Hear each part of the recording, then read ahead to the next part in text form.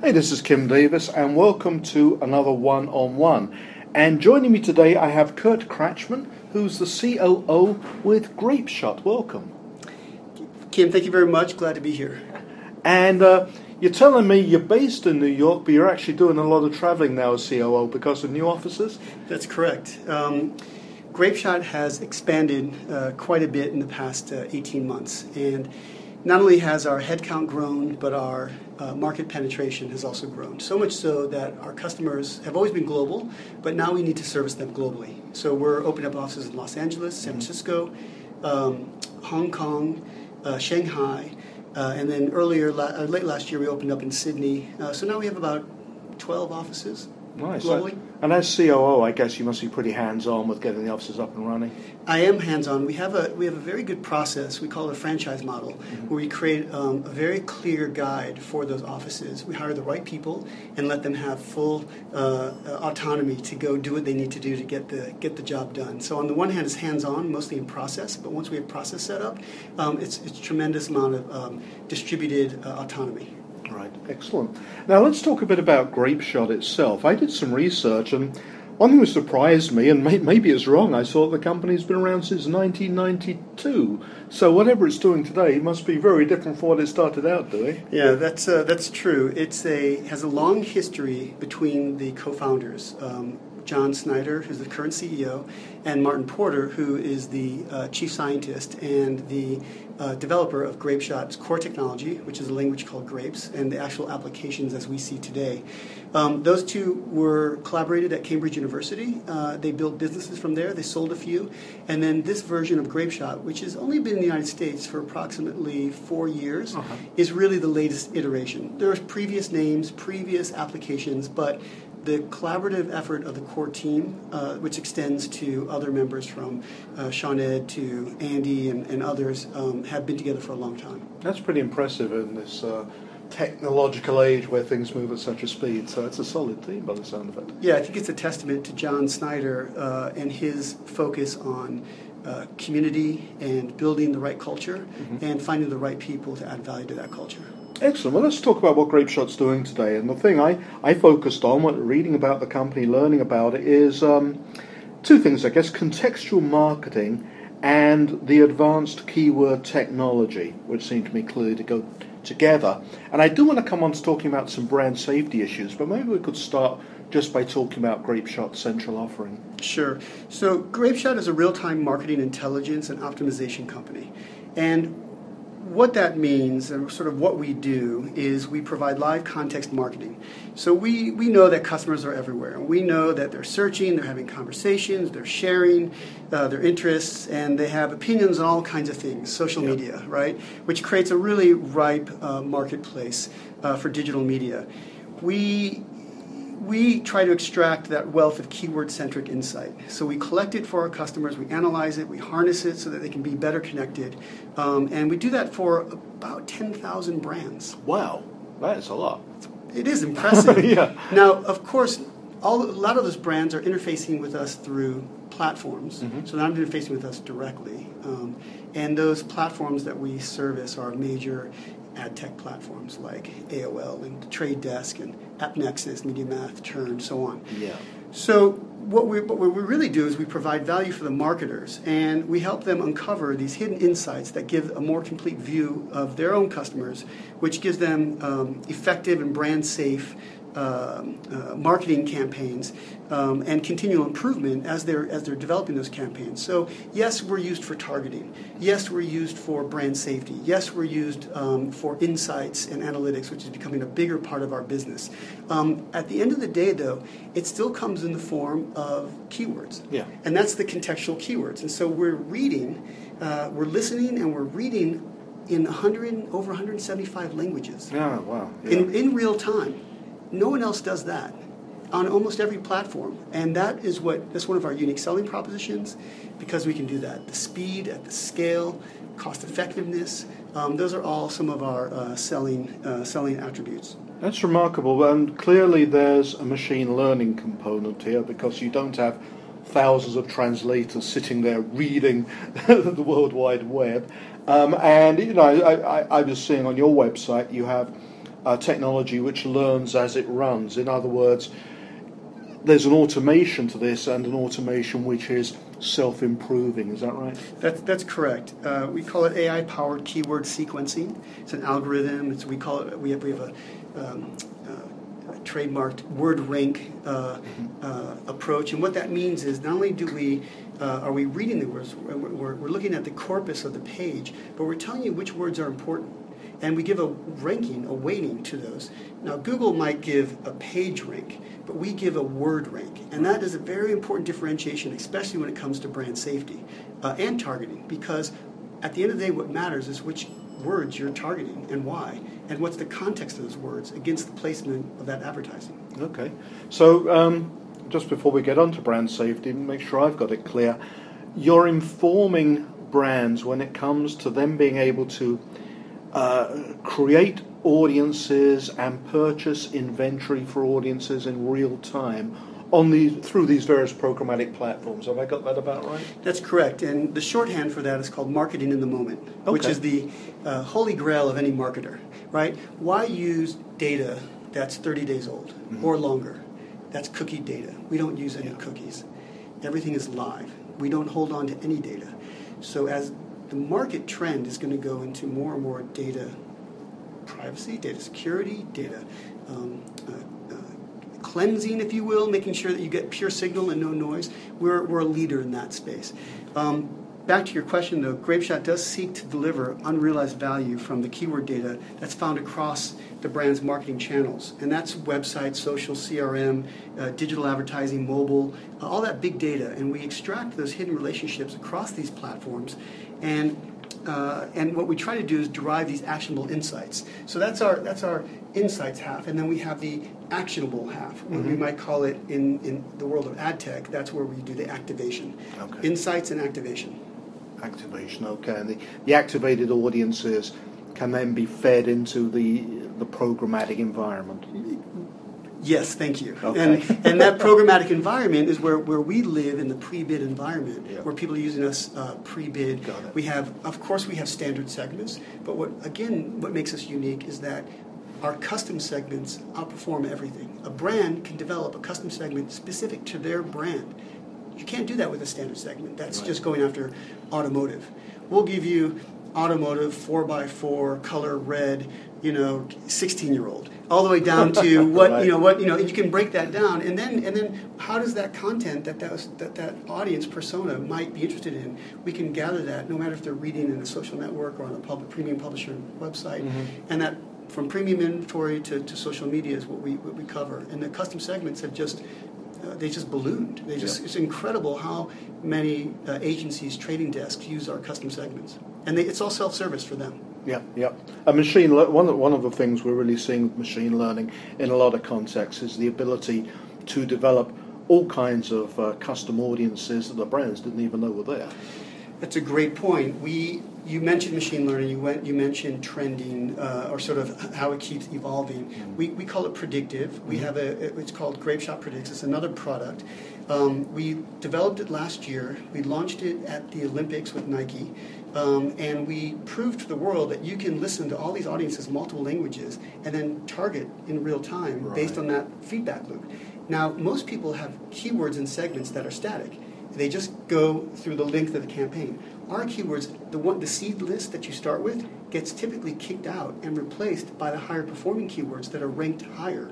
And as a result, the reach and the scale, what we might call a targeted scale or highly qualified scale, is there, which gives a better return both for the end user, right, who you're targeting, but also obviously to the marketer and performance all around. The great thing about that is that these you might call latent or hidden insights are fully transparent. So the brand can actually see which words evolved over time to tell them which ones were performing. I see. Right? Yep, and in contrast, on other platforms, you have no transparency. And oftentimes you're buying sometimes thousands of keywords, and you don't know which one is actually delivering for you. Okay. We'll just say, just buy the 14 that matter, right? Stop wasting your time. Makes a lot of sense. Okay. Now I'm going to come on to the other side of all this, because the development of programmatic and the ability to bid on on ad inventory in real time, at scale, very fast, has led to an unintended consequence for some brands, which is that they find they have been bidding on ad inventory in really inappropriate spaces, and they end up with their brand message and their brand alongside inappropriate content, extreme political content. Even we saw a little while ago on YouTube, alongside terrorist-inspired video content. Brands don't like that. So it's another thing you're helping them out with, correct? That's right. Brand safety is one of our core value propositions. And look, to what you were going after, when content is rotten, brand safety is a zero-tolerance game. But to make a statement like that, you have to back it up with a process and sort of a thought leadership approach. And our beliefs at Grapeshot is that first we have to educate around brand safety methods, pre-bid and post-bid, the positive and negative of both options, what works right for that brand. The second point is that we want to encourage brands to reduce the reliance on metrics that encourage risky practices, like click per action. Performance marketing, you're so keen on getting the result, you're willing to sort of lean in and create unnecessary risk for you in exchange for another view, another dollar, another sell, right? And that creates a bit of tension. The third is that we want to encourage all parties, buyers, sellers, platforms, and brands to take brand safety seriously.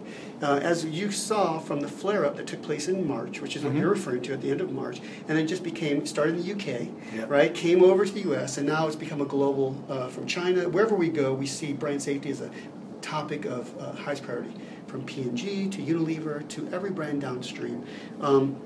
Those are, every brand invests tremendous amounts of dollars, and that takes time to build up the brand value. And all of a sudden, when you see it showing up next to another piece of inappropriate content, that the damage to the brand reputation can be considerably high. The amplification of that story through outing, when other people keep talking about it, which keeps making more embarrassment and makes it even worse. That's another. It just amplifies the original exposure, and then there's just damning by association with a platform or a publisher that becomes under attack because they've enabled the societal risk in the first place. That's what we saw with Google or YouTube. So one of the things which must make this really challenging is the necessity to customize brand safety for brands, by which I mean that an inappropriate environment for one brand may be absolutely fine for another brand. And when you're dealing with thousands of brands, how do you get to grips with that? That's what makes Grapeshot unique, because of our scale and because of you can do custom brand safety in real time. And for each brand, they can control, if there's breaking news that's inappropriate, they can immediately respond to it because we're crawling every URL. So what we're doing, Grapeshot deeply inspects those pages pre-bid to identify the keyword and the relationship of those keywords to determine the meaning. And that first level of brand safety that Grapeshot filters out are things like content and content like crime and hate speech, drugs, terrorism. We have sort of 12 categories of what we call toxic brand content. But it's a customized aspect that makes us really unique and in real time. And we also give total control over those brand safety settings so that brands who have very stringent content criteria can set tight controls. And for brands that appear in more risky settings and they're comfortable with that, they can loosen those settings if they want that kind of reach. We give them control over it. Other companies don't. It's whitelists and blacklists. It's very binary. It's typically at the domain level, and the entire website sometimes blocked. But that's not fair because CNN might be a perfectly legitimate place to. You just block that one page or that article. Don't cut out everything. And it might not even really be toxic necessarily. It might just be a kind of news story which your brand's message just sits very uncomfortably with. That's exactly right. And one of our important customers who really push us and help drive us into creating new taxonomies around brand safety is Vice Media, right? Vice is a great partner of ours, and we're rolling out a really innovative and customized brand safety solution for Vice's content. Think about Vice. They've got a beautiful business model. They're in multiple languages, global, on different platforms. And ergo, their name, Vice, is going to be sensitive content, right? That is what they're going after. A lot of things that one brand might consider unsafe, for them, that's what they service. That's the content they create. But what we're doing is we're tapping into our brand safety solutions that Vice is able to give its advertisers the assurance that their brands will not be placed next to any content that they don't wish to be associated with. So Vice doesn't lose out on all these great opportunities to have their content served next to a certain brand. And then the brand gets control over the settings, which gives them that sense of instant brand safety. If there is breaking news, as I mentioned earlier, a brand can automatically change the settings to course correct. Right, that seems to be a very responsible approach, and as you say, much more flexible than what I'm used to hearing about, which is, give us a blacklist of websites you don't want to be associated with, which of course is, given the scale of the World Wide Web, is a moving target and just impractical. It is, and that's why we can't just educate the platforms. We have to work with traders, we work with planners, we also work with developers, because our signal is also available outside of our application as an API, and show the developers how they can take advantage of that. But our core business is still the publishers, the brands, and the agencies, and we have all premium publishers who use Grapeshot. I mentioned Vice, but of course we've got AOL and Time and Daily Mail and Telegraph, and Guardian, Hearst.